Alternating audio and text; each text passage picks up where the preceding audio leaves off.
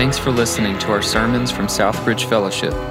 For additional resources or service information, visit us online at sfchurch.com. I don't know how well you know the Bible or what you're familiar with as far as the Jewish culture in that time, but you see all the language of clean, unclean, be clean, all that language that was in there. To be unclean in the Bible, we find there's animals that are unclean, there's food that's unclean. I didn't eat bacon, can you believe that?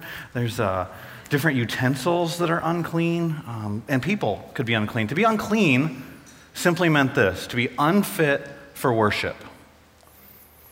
Think about that.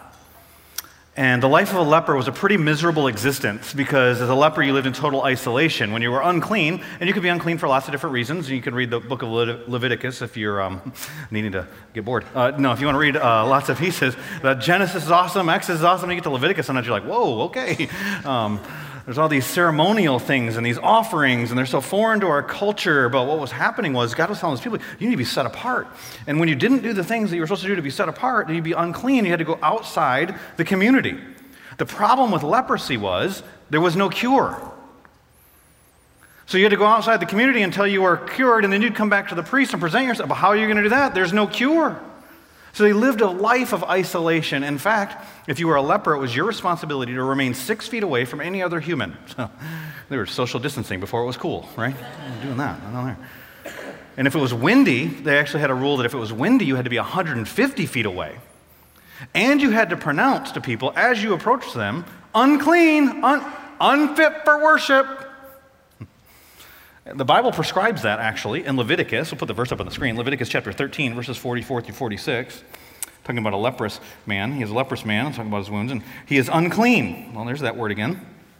The priest, so a spiritual authority in your life, must pronounce you unfit for worship, unclean. His disease is on his head, and the leprous person who has the disease shall wear torn clothes and let the hair of his head hang loose. He shall cover his upper lip and cry out, unclean, unclean. He shall remain unclean as long as he has the disease. He is unclean. He shall live alone. His dwelling shall be outside the camp. And so can you imagine, think about the isolation, like we're made for community. It's not good for man to be alone. You're in isolation. And then whenever people do come around, unclean, unclean, don't come by me, I'm broken, unfit for worship.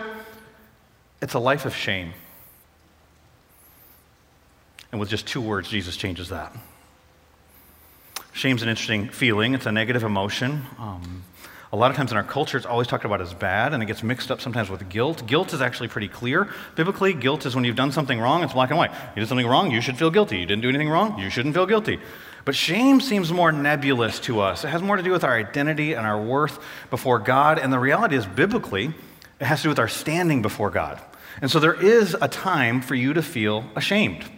If you don't believe that's true, 2 Thessalonians chapter 3, verse 14, you can jump into that yourself, or you look in Matthew chapter 18 when Jesus is telling people how to discipline folks in the church. When they're claiming to be followers of Christ, they won't repent of their sins, you put them out, and so they should then feel the shame of that. So when you're living in shame, there should be some shame.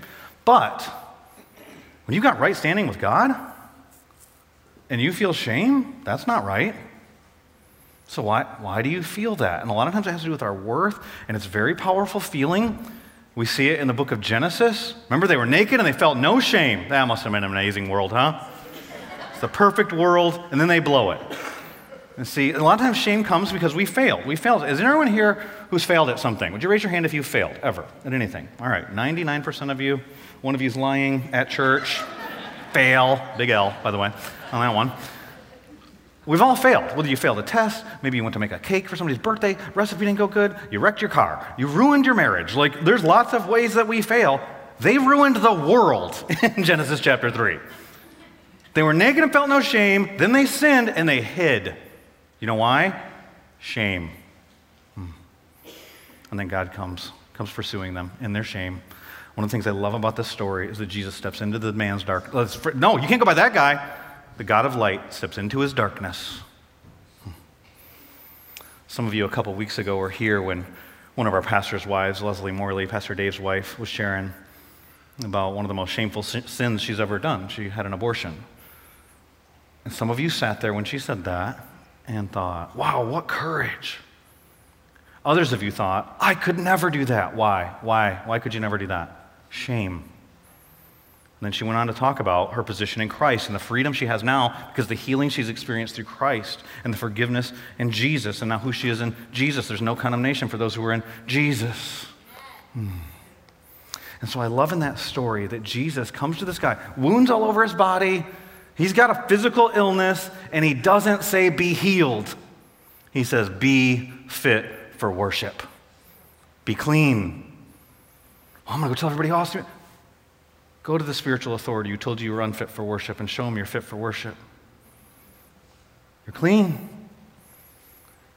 And then my favorite part about what the Chosen did in that, and we don't have the verses of this, but of course this would be what would happen, is can you imagine a leper's wounds being healed right before your eyes? And you see the faces of the people that that a minute ago were going, don't go by that guy. They saw transformation. And today what we're going to talk about is part 2 in Matthew chapter 9. We're not actually looking at the story of the leper. The leper sets up what happens with Matthew. And so what we're looking at in Matthew chapter 9, verses 9 through 13, I've called Chosen for Transformation. With just 2, could God change your life today with just 2 words?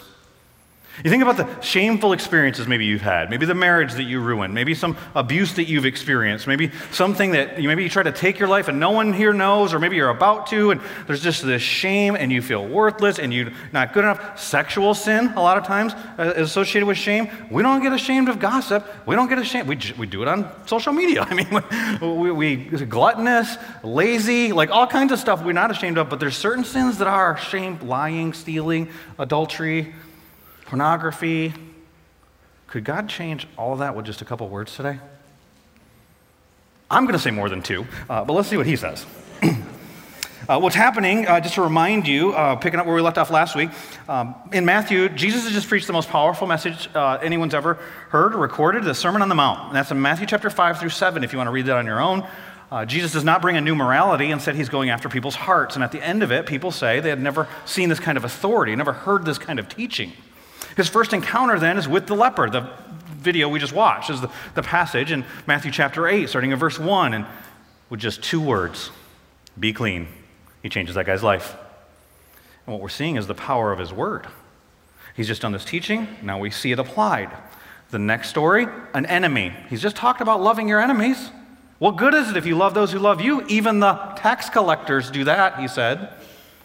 And now, a Gentile soldier who's leading the oppression of the Jewish people comes to Jesus and asks, hey, I've got authority. People do what I say. You've got authority. Can you just say that my servant will be healed and he'll be healed? You don't even have to come to my house. I'm not worthy to have you come to my house. And Jesus says, how many times you can read your Bible is Jesus amazed at someone's faith? I haven't seen faith like this in all of Israel, he says of this guy. And with the word of his mouth, just his word, heals the guy. He didn't even go see him. Heals him. Power of his word. There's a storm. Shh, be quiet. Wind, waves. Power of his word. Right before our passage we're going to read today, there's a paralyzed guy. He gets dropped to the roof while Jesus is teaching. Jesus stops his teaching, because how could you not? The power of his word. He says, you're forgiven. But you can't see forgiveness. So to show that he has the power to forgive sins, he says, grab your mat and go back to your place. Your house, your crib, whatever you want to call it then. And the guy does, everybody's amazed, and then Matthew chapter 9, verse 9. That's our passage today. And I would just encourage you with this, thinking about the power of his word. Today, if you hear his voice, don't harden your heart. Matthew chapter 9, verse 9. As Jesus passed on from there, he saw a man. We've seen that he's the God who sees. Probably the guy that's least interested of everybody, because everybody's excited about this miracle he just did. But he saw a man sitting, Matthew, sitting at the tax booth. He's not climbing up on a tree like Zacchaeus. He's doing his job. I got work to do. Jesus guy coming by. And he said to him, follow me. 2 words. And he rose and he followed him. That's the amazing thing. Just like the guy in the story before, rise, take your mat, and go home. The amazing thing is that Matthew's sitting at his tax collector's booth. Jesus says 2 words, follow me. And I talked about last week, like if I showed up at your work and I said to you, follow me, you should ask some questions. Where? Why? When are we going to be back? Matthew doesn't ask any of that. And you think about who he's going, he's going with Jesus. Jesus, one of his followers is a zealot. that's a political enthusiast. They would kill Romans. Matthew works for the Romans. They kill Romans because they oppress the Jews. Matthew funds those people. Who's he stealing money from? Well, usually you take bribes from rich people, and we don't know this for sure about Matthew specifically, but common people like fishermen who would fish on the Sea of Galilee. Oh, I don't know. The majority of Jesus' disciples? Hey, come follow me. I'm not so sure about that crew you're hanging with, Jesus. They don't like me a lot. But he goes because there's power in Jesus' word. With just 2 words, could Jesus change your life today? Here's the reality. If you're going to experience God's cleansing, you must answer Jesus' calling. That's our first point. If you're going to experience God's cleansing, you must answer Jesus' calling. And you think about that. I know that it's not lost on me that to answer a call nowadays is not the most popular thing ever. Some of you, if I call you, you're thinking to yourself, don't you love me? Why didn't you text? Right? Like who here actually answers their phone, especially if you don't have the caller ID on? Okay, you got some people, you answer your phone. Y'all are risky adventure seekers. You don't know. I was trying to tell my kids the other day, well, the context of what happened the other day at my house is I was dancing around my house, doing stuff. My kids are embarrassed by me just because of my presence. Like, I'd understand if their friends were there. Like, they're at this stage where, like if I'm dancing around and one of my daughters, I drop her off at carpool, she goes like 3 cars away, so I don't say anything to her. I get it in front of your friends, but nobody was over our house. And they're like, Dad, stop dancing. Bruh, stop, cut it out. You're done, L, it's over. Oh, and they hate it when I use their words. They get so shook. Hits different when I do it, I guess. I don't know. So, I'm dancing around the house. They're telling me to stop. I said, you know that when when I was a kid, we didn't have caller ID? Like, we didn't have cell phones. I didn't have a cell phone. We had a phone at our house that had a cord attached to it, and you never knew what was going to happen if you picked that thing up. All right? It's like, you might miss out on something good, or, oh man, why did I answer this call? It's like, so sometimes now, I'll just answer. If it says unknown caller, I'm like, all right, let's see what's happening. Car warranty. You don't even know what kind of car I drive. Hang up.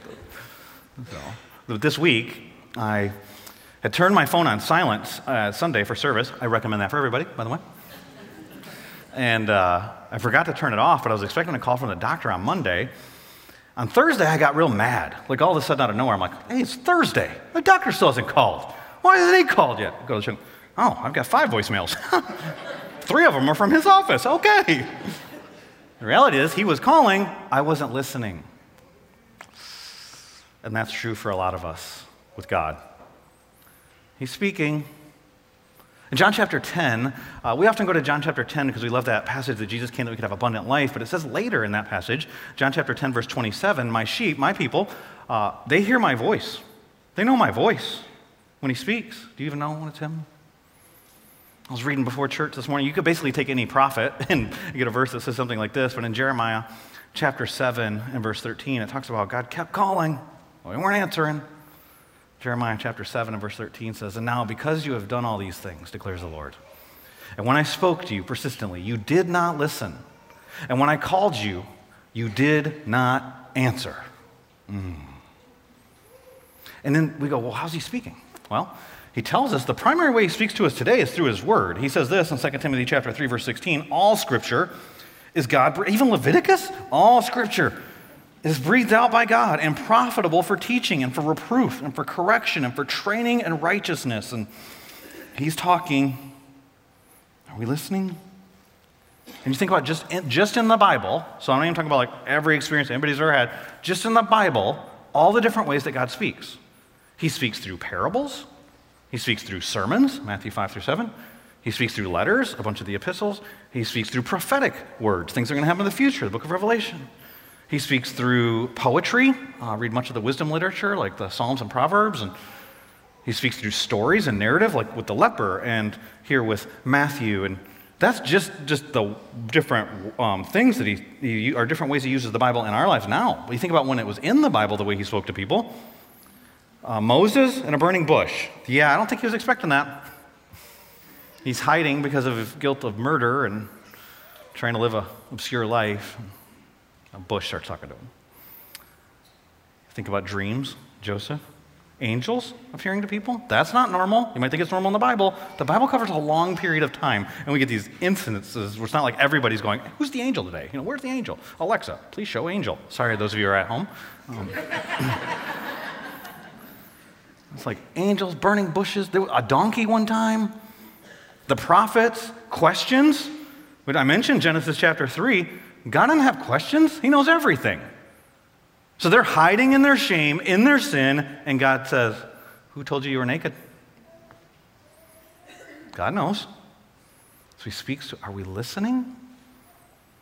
Sometimes it doesn't happen the way we expect. I love, a friend of mine, one of the guys on the elder team, sent me a devotional from 1 Kings 19. I got to preach that passage again. I just love the passage. What happens is there's a great victory that Elijah has over these prophets, and then he's depressed. He's upset.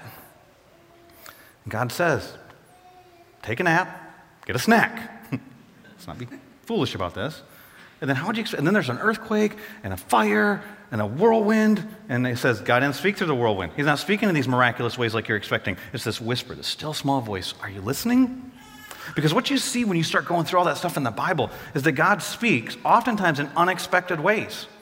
At unexpected times. Like we always think like if I had the perfect environment, right? And so you like weekend retreat in the mountains close to the, somewhere where Billy Graham was one time. And so you go there and you got like the perfect coffee that was, free trade and the perfect temperature and whatever cup that's got a verse on it and the Mountain Dew, and it's 5 a.m., which is I found out that was a godly hour when I became a Christian. Before I was a Christian, I was like, that's an ungodly hour. And apparently the church I went to is like, you're more godly if you read your Bible in the morning than at night, which stinks because I'm like a night person. No hope. Jesus got to change. And what happens when you get in that moment and then it's like, I don't know, God's just not speaking to me. And then you read your Bible and you're like, Gideon was at work. He wasn't expecting that. Moses was murdered, and I already mentioned Adam and Eve were hiding from God, and God spoke to them. And so you got burning bush, people that are rebelling, all kinds of stuff happening. God speaking all the time in all kinds of different ways. He tells us in Hebrews today, he speaks through his son, Jesus. What's he saying to you? He speaks to unexpected people in unexpected ways, often at unexpected times. Some of you have seen, I've been praying for a couple of our elders because one of our elders just recently donated in fact, last Wednesday, donated his kidney to one of our other elders. I think we have a picture of them here. That's John Reeves is one of our elders on the left, John Reeves Jr., and one of our elders on the right, Todd Boffman, both handsome men. It's the day of surgery, so you can forgive John's hair in that picture. He's got the most amazing hair of anybody in our church. And for those of you who didn't already know of that, what was happening, we were at an elder retreat earlier this year in January, and John's been struggling with his health for a long time. We knew that back in 2019. He had an autoimmune disease, and we knew it had done some minor damage to his kidneys. We didn't know his kidneys were failing, and he told us in January that he needed a kidney transplant. And Todd was sitting next to him, and Todd had been an elder for about 14 months, I think, at that point, and he just hits him on the shoulder and says, I got you, I'm your guy. And he grabs a donut, starts eating it. And the rest of us are like, did he just say he'd give his kidney? Why are you eating a donut? That's my judgmentalism. I'm like, why are you eating a donut? And then we kind of just moved on from that, and I prayed over John, and then we'd like hear these stories, and the elder meetings periodically was like, oh yeah, Todd would be like, I was telling my boss I need some time off so I can do this, and I got to share the gospel with them, got to share the gospel with somebody else. He's telling these different stories, and finally in one of the elder meetings I goes, hold on, you keep saying like, are you having a kidney? Yeah, getting a kidney. What happened? And he goes, oh, it's a big story, it's a long story. And I'm like, well, I'm into those. And he says, and I won't tell all the details now, I'll let them share the story at some point, but the reason why he was able to do it so casually in that moment is because he'd already prayed about it. In fact, he said 3 years earlier, in 2019, before he even knew John Reeves, and John didn't even know he needed a kidney at that point, he said, I was asking God, like, what do you want me to do next? And God said, you have 2 kidneys, give one of them away. And then he started looking for, he said, at that moment I gave it to the Lord, like a kidney belonged to him, I just got to find out what person's supposed to get it. And there was a guy that he was serving that actually needed a kidney, and he thought, well, this is the guy. And then he realized that guy's not eligible for the kidney. It's like, well, maybe it's not that. And so then sometimes you're like, well, did I hear right? What's going on? Then he said, I preached a message where I talked about a kidney transplant. Now, I don't even remember that. I remember, sometimes it's like God just says certain things to people. I mean, I believe that I did. It makes sense, right? It's a gospel parallel. You have a problem you can't solve, kidney, sin. You need someone else to step in and sacrificially be your substitute, Jesus on the cross, lived a life we couldn't live, died the death that we deserve to die. I'll give you your kidney. I have a kidney that works, and you don't have a kidney that works. I give you mine. He gave his life. He became poor so we could become rich. He became sin so we could become righteous. And so the substitution makes sense. I believed him. I was like, okay. And he goes, so I leaned over to my wife, Vanessa, and I said, well, maybe God's not done with this. And so I kept praying about it, and now he's just looking for the person. And he becomes an elder, and then he knows that John's sick, but he didn't know he needed a kidney. And then he says it at this meeting, and then at that point, he's been praying for 2.5 years. He's like, I got you. I'm your guy. I'd have been like, stop being the donut if I was John Reed. So last Wednesday, he gave him his kidney. Here's the summary of this story, and like I said, you'll get more details later. The summary of the story is this. God was leading, and Todd was listening. And so this week, my wife, they're recovering, both of them. I see Todd here today. Thank you so much, Todd. Appreciate you there. Praise the Lord for your sacrifice.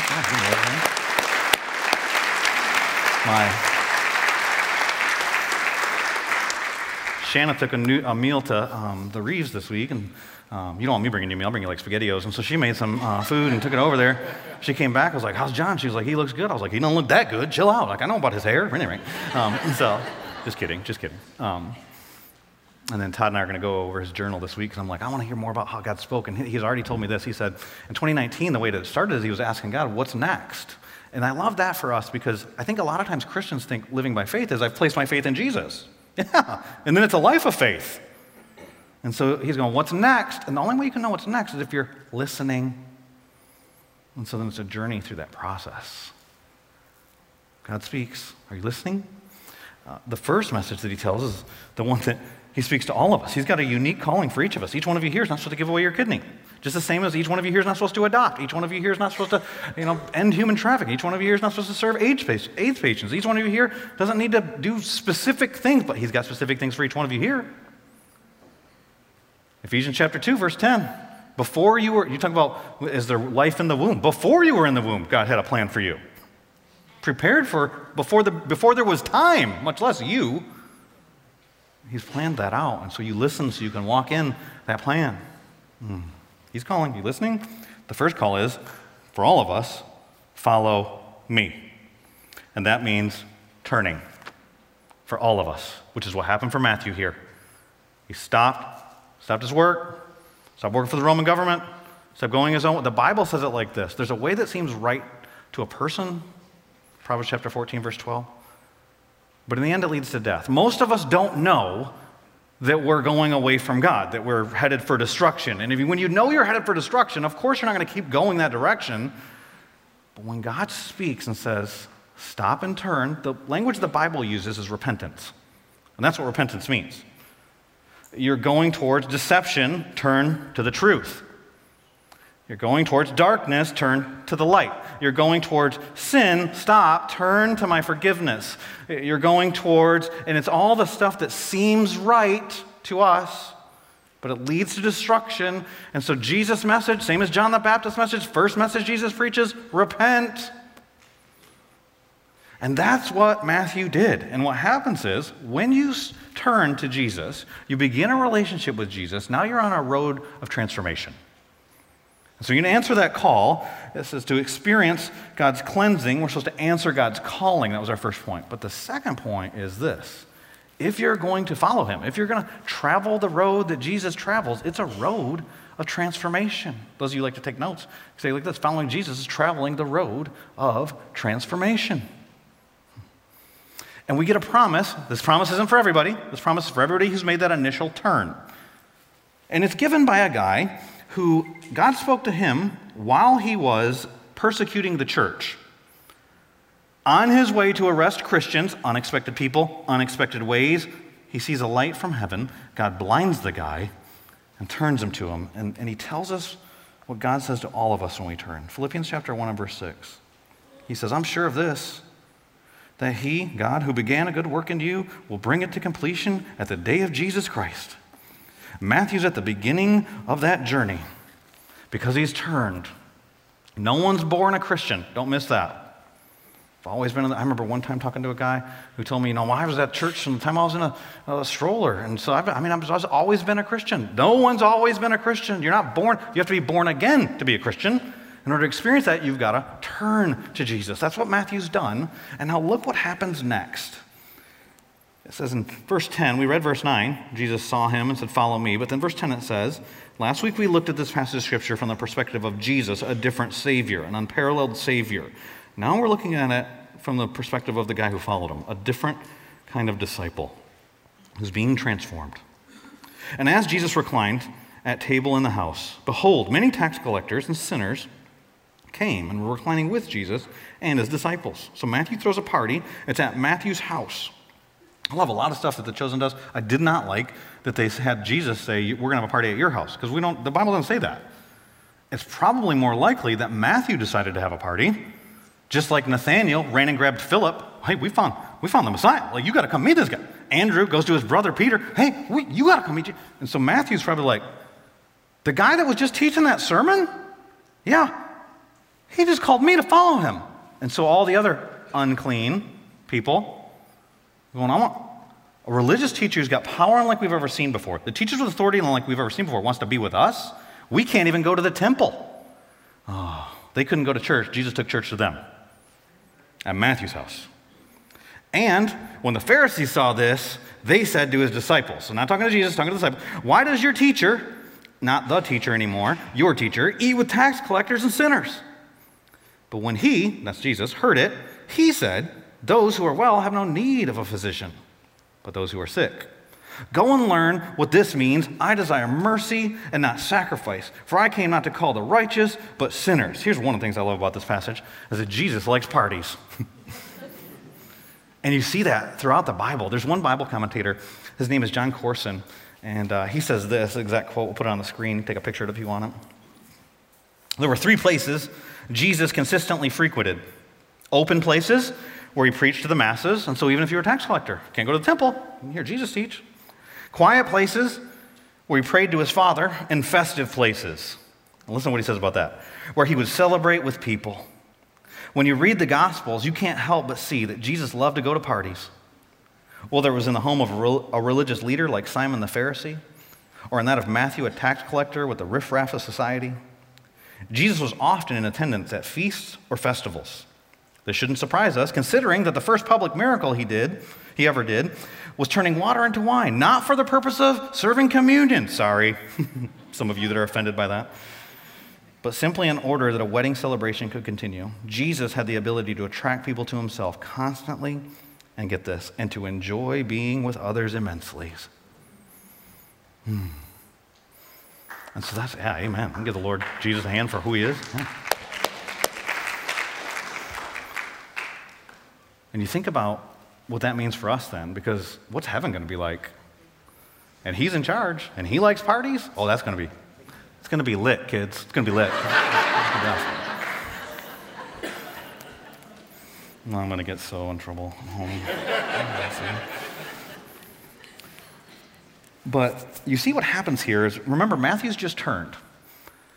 And it's really interesting, sometimes when you read the other accounts of the same story, and we don't have time to do all that here, it's not a Bible study today, but Matthew chapter 9 is also written down in Mark chapter 2 and in Luke chapter 5.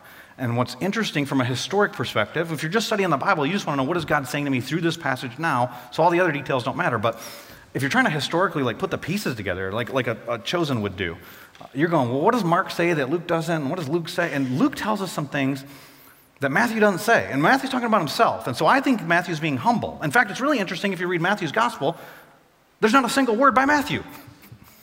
What a humble guy.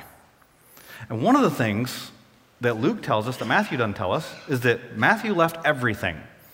I think you can argue that he had a greater cost of following Jesus than any of the other disciples. Because you can go back to fishing, and they do. You can't go back to tax collecting. And you had Roman government coverage, and now you're going to hang out with Simon the Zealot. You don't even know if you're going to die. He's in. Come to my house. It's yours. Another interesting thing is that Mark and Luke use a different name than Matthew uses for himself. And we don't know why for sure.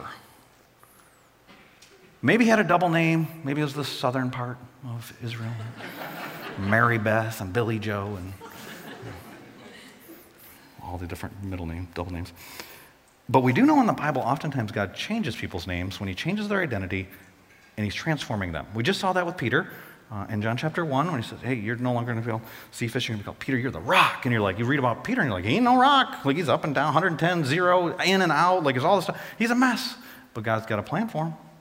He's going to make him into that. He's begun the road of transformation. The name that's used in Mark and Luke for Matthew is Levi. But we know it's the same story, same details. We know it's the same guy. Levi might mean that he was a Levite, which would be of the priestly tribe, which would be interesting for someone who's unclean and not allowed to go to the temple. I wonder what that family thinks of him, who named him that. Matthew means gift of God. Kind of like how Abram became Abraham, the father of a multitude.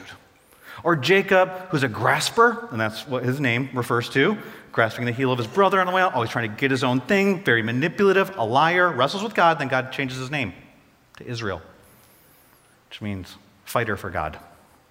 It's God's power. Man, what an incredible thing if Jesus has changed his name to gift an outsider. You're not worthy, you don't belong. No, you're a gift from God. Oh man.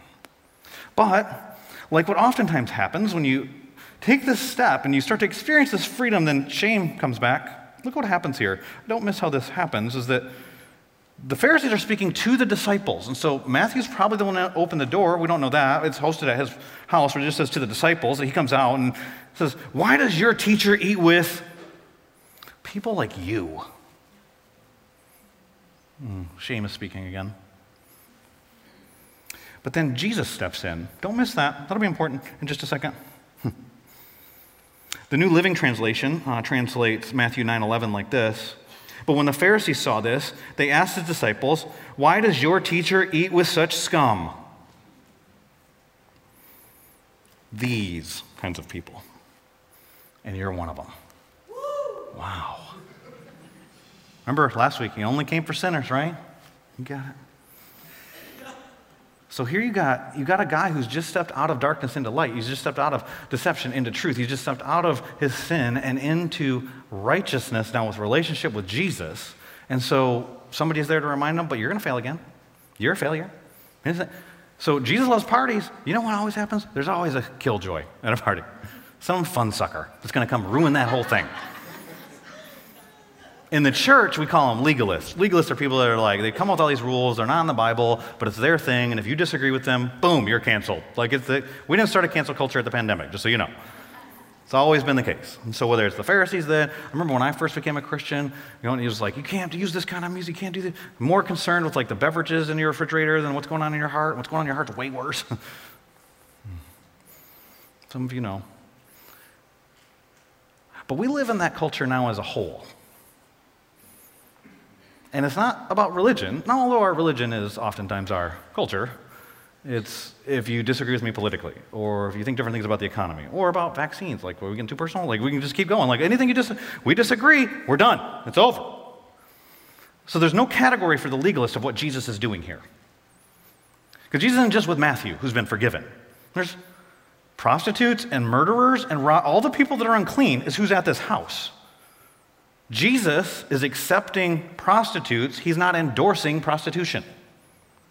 He's accepting tax collectors. He's not endorsing their dishonesty, the robbery, even the Roman oppression. He's accepting murderers. Jesus isn't pro-murder. So, Jesus has just preached a message. These guys know this. In the message, you go read it on yourself. Matthew chapter 5, I think it's verse 48. Jesus talking about loving your enemies. And he goes to the Pharisees, what good is it if you only love people who love you? Don't even the tax collectors do that? The people you say are the worst, most despised people? Last week when I was teaching on them, I used a parallel with Jeffrey Dahmer to get the shock effect that Jesus would be with this guy? So, Christians, who are your friends that you actually disagree with? And they know you disagree with them, not because you're being some wimpy, like, oh yeah, everything's good, everything's true, whatever true. No, you like the truth, but you can accept people without promoting their positions. I said about, a few weeks ago, it doesn't matter if somebody is going to hell, who cares who they're sleeping with? Who cares how they're voting? There's nothing more important that they're headed for hell. Love them. You can accept people without approving what they do, what they think. Listen, I disagree with myself sometimes. That's a tough existence. My wife and I don't agree about, I don't live in the same house. We don't agree about everything. You're fooling yourself. If you think everybody, Jesus is showing this love here that's beyond what even the tax collectors do. In fact, and tax collectors are like, who's this guy? Hangs out with all these people. And then these people step in and they go, hold on, you're with these kind of people? Don't you know these are sinners? And that's why I think Jesus is being sarcastic. He was like, I only came for sinners. You don't need me because you don't have any of that, right? And the reality is that shame's stepping back in. I was listening to a talk on shame by a woman named Brene Brown. I've listened to her give several different talks. She's kind of famous for doing one on TED called Vulnerability, the Power of Vulnerability, something like that. But her actual title is that she's a shame researcher. And she jokes sometimes in some of her talks of like, well, that's a fun person to meet on a plane. Hi, I'm a shame researcher. I don't talk to you anymore. I'd love to talk to her. I think she says some great things. Everything she says isn't true, but she says some great things. And she was giving a talk called Listening to Shame that I was listening to. And she said this, and I trust that as someone who talks to people about this all the time and studies this, that she would know better than me. She says that shame drives two big tapes. Never good enough, and if you can talk it out of that one, who do you think you are? Okay. Well, let's test that biblically. If we're Christians, let's think biblically about what she's saying. So the first one, you're not good enough. If shame spoke to you, if shame was personified and said to you, you're not good enough, and then Jesus did what he does in this passage, he steps in and speaks on your behalf, what would he say? Well, if you don't have Jesus speak on your behalf, the Bible talks about that. It says, it's true, you're not good enough. In fact, the Bible says, Isaiah chapter 64, that the best righteousness that you can muster up is like a pile of used menstrual cloths. That we all, like sheep, have gone astray. That we all fall short of God's perfect standard, that we're all sinners and fall short of the glory of God. So without Christ, that's actually true, you're not good enough. And until you realize that to the point that it makes you turn like the leper who's not supposed to approach people, but the pain's so bad, and I've heard there's somebody that can help. So you turn to him. It's true. But once you turn to him, he was good enough. He lived a life without sin. And that's why when he died on the cross, he was absorbing the penalty of your sin. He was your substitute. He is your sacrifice at the cross, if you've turned to him. And then it says about you, oh man, we could go through the scriptures all day long. It says that you are holy before him, that you are salt and light. That's good enough. You're more, even the worst things that happen to you, some of your shame comes from some of the worst things that have happened to you. It says you're more than a conqueror, Romans 8:37. That's what it says about you. And says, well, if you can get past that, there's another one, she said, so let's test that biblically. Who do you think you are? Oh man, then we can go through every identity statement in the Bible. Like you think about how that tape recorder of shame will play in your mind sometimes. Maybe you did ruin your marriage. Maybe somebody left you. You've been abandoned or betrayed or lied to. And you think, well, nobody wants me. Oh, but Hebrews chapter 13. No, God will never leave you or forsake you. John 3:16. God loves you. He loves the whole world. Yeah, but he loves you as his child differently than he loves the whole world. Oh, dig into that in the Bible a little bit. You said I'm holy? Well, Ephesians chapter 1 says that you're holy. It says you are adopted. You know what happens when you're adopted? You get a new name. Well, how does that, when you came to Christ, did you get a new name? Read this verse if you want to dig into this more. Revelation chapter 2, verse 17 says that we are going to be given a stone. There's a secret name on it. Ooh, what's your name in heaven? Huh? You got a new name. You have a new identity. And these identity statements, the Ephesians chapter 1 says that you're made holy and whole. That you have every spiritual blessing. That it's been planned before the beginning of time that you'd be adopted into God's family. That you're a son of the King of Kings and the Lord of Lords. And that you're a royal priesthood and Peter, a holy nation. That's the body of Christ. That's you. Your identity is different in Christ. And that's pretty amazing. Think about that. Your divine royalty, the King of Kings and Lord of Lords, has adopted you into his family, given you access to every spiritual blessing. You have access to that now, not one day. Your identity's been changed. So what is shame? Shame is that you're not good enough? Oh no, but Jesus was. and I'm in him. And my identity is defined not by what I do, but by who he is and what he's done. Okay, so that can't be true about me. Oh, but if they ever knew, and what about, it's like, I'm going to hide some imposter syndrome nonsense that Satan's given to me? Just bring it on to the light. Yeah, I've done stupid stuff. Doesn't that make Jesus look even better? Wow. But here's one of the problems. We mess up the application of that. And I'm not just talking about like prosperity churches. I'm not just talking about like, some self-help nonsense that you see out there. I'm talking about like all over the place within Christianity. Almost every time I hear identity talked about, it gets twisted when it's time to apply it. I'm a son of the king, so you better treat me like a king. Yes, queen, slay. Oh, they're going to hate me. Kids are going to hate me. When you see people taking the title of divine royalty and then using it like a pagan, because remember, Jesus said the Gentiles lord it over people. You're going to make people serve you? That doesn't sound like my kind of royalty, because the Son of Man didn't come to be served, but to serve and to give his life as a ransom sacrifice in substitute for people for what they deserved. I'm not giving them what they deserved. I'm showing them a different kind of love. See, here's the application point for today's message. When you're secure in Jesus, and that only happens with spiritual maturity. Spiritual maturity is when your identity in Christ, the things the Bible says about you is true, is aligned with your activity in Christ, the way you live your life. That's spiritual maturity. When those things align. When they're off, it doesn't mean that it's not true. It just means you're out of alignment. Time for an alignment. That's maturity. That's the road of transformation. That's what we're all in process of. He who began that good work, he's doing that as you follow him, as you listen. But when you're secure in that, now you're free to serve. When you're secure in Jesus, you can serve like Jesus. And so go with me in your minds to a few years from now. Matthew's just started this journey in Matthew chapter 9, but in John chapter 13, what happens is Luke tells us the disciples are arguing about who's the greatest, so they still don't have it figured out. And no one's washed anybody's feet. Jesus is about to die. He's hours away from being crucified. They're arguing about who's the greatest. It's about to be the Passover, so they're having the Passover meal with the sacrificial lamb, empty chair because the Messiah's coming. Doesn't need to be empty anymore. Jesus is there. They're not getting what's happening. They're arguing about who's the greatest, and then I told you it's interesting sometimes why Bible guys say what they say and then they don't say certain things. Why does John tell us what he tells us? In John chapter 13, in the first couple verses, it's real interesting. He gives us the setting, of course. Now, before the feast of the Passover, when Jesus knew that his hour had come to depart out of this world to the Father, having loved his own who were in the world, he loved them to the end. Some say to the uttermost. Okay, so he's demonstrating love. This is a demonstration of love. It says, during supper, when the devil had already put it into the heart of Judas Iscariot, Simon's son, to betray him. Why does John say what he says in these next two words? Does Jesus know everything? It says, Jesus knowing. And what we're about to get are identity statements.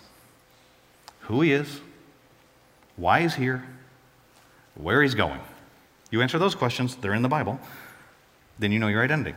That the Father had given all things into his hands. Remember later he's going to say, all authority in heaven and earth has been given to me. He's got all the power. Remember, he knows who Judas is. If you had all the power and your enemy was sitting right there, and that he had come from God, you know whose he is, and he was going back to God. He knows where he's going. So he rose from the supper. He laid aside his teaching robe of authority, rabbi robe. He puts on a towel. He does a task that's reserved for Jewish slaves. Weren't supposed to be allowed to do this. Slaves, Jewish slaves. Jesus is the king of the Jews. He's supposed to grab a Gentile slave, the lowest one. And Jesus puts on the towel, he ties it around his waist, and if you know the passage, what happens, he ties into what we've been talking about. He has this conversation where he gets to Peter, and Peter's arguing, he's telling John, like, you get down and wash my feet. Like, I'm greater than you. Then Jesus comes over, he's like, but not you.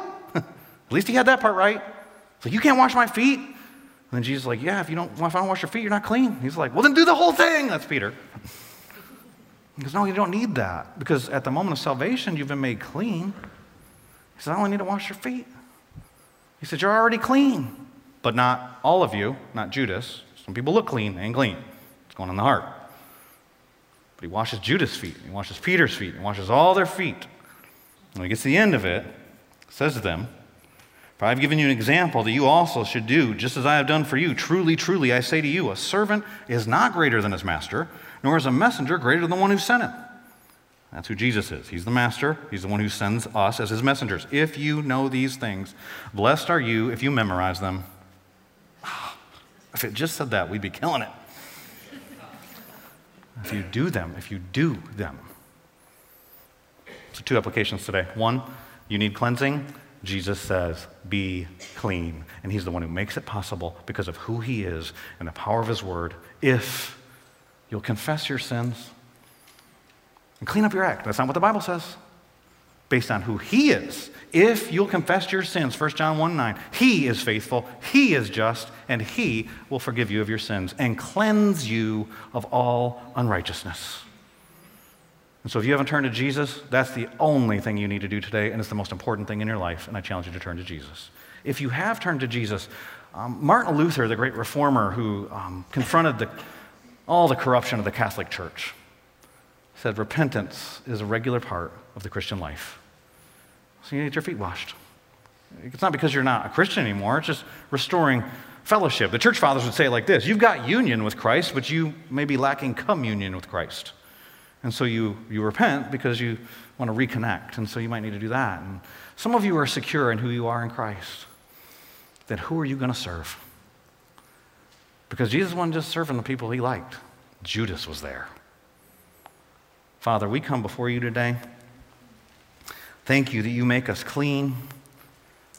Thank you that by just the word, like you don't have to do some seance. You don't have to give a massage before you fix somebody's leg. Like you say the word and they can walk, and you say the word and they can see, and you say the word and they're made clean. God, I pray for everybody here who's in shame and in darkness and feels dirty and worthless for whatever reason from their past, that you, and this, if you haven't already cleansed them, this would be a moment of cleansing. Will you wash over us with your word right now? Start saying to people in this room, online, be clean, be clean, be clean. And if he's saying that to you, stop where you're going and turn. Turn to him. He is the only sinless Savior who came to serve you by giving his life for you as your sacrifice, as your substitute. And you can be made whole and be seen as holy. No matter how many people you've slept with, no matter how many lies you've told, no matter who you've killed, you can be made new. I pray, God, you do that with the power of your Spirit right now. Father, I pray for believers that need to turn back to you, that right now will be the moment. You just turn, and you don't need me to lead you in that. You just do that. You turn to him. And I pray for those of us that you want to serve somebody specific. I pray that you'd put their face in our mind right now, or their name, or that this week it'd be so obvious. And I pray that we'd have that heart that Todd had in his journal when he was writing, what's next? What do you want us to do next? And Father, will you just show us the next faith step for us? Some of us might be big, might be donated a kidney, might be some daily thing where we walk over to a neighbor's house and say, how are you doing today? I don't know. Father, will you do that? It's in Jesus' name I pray.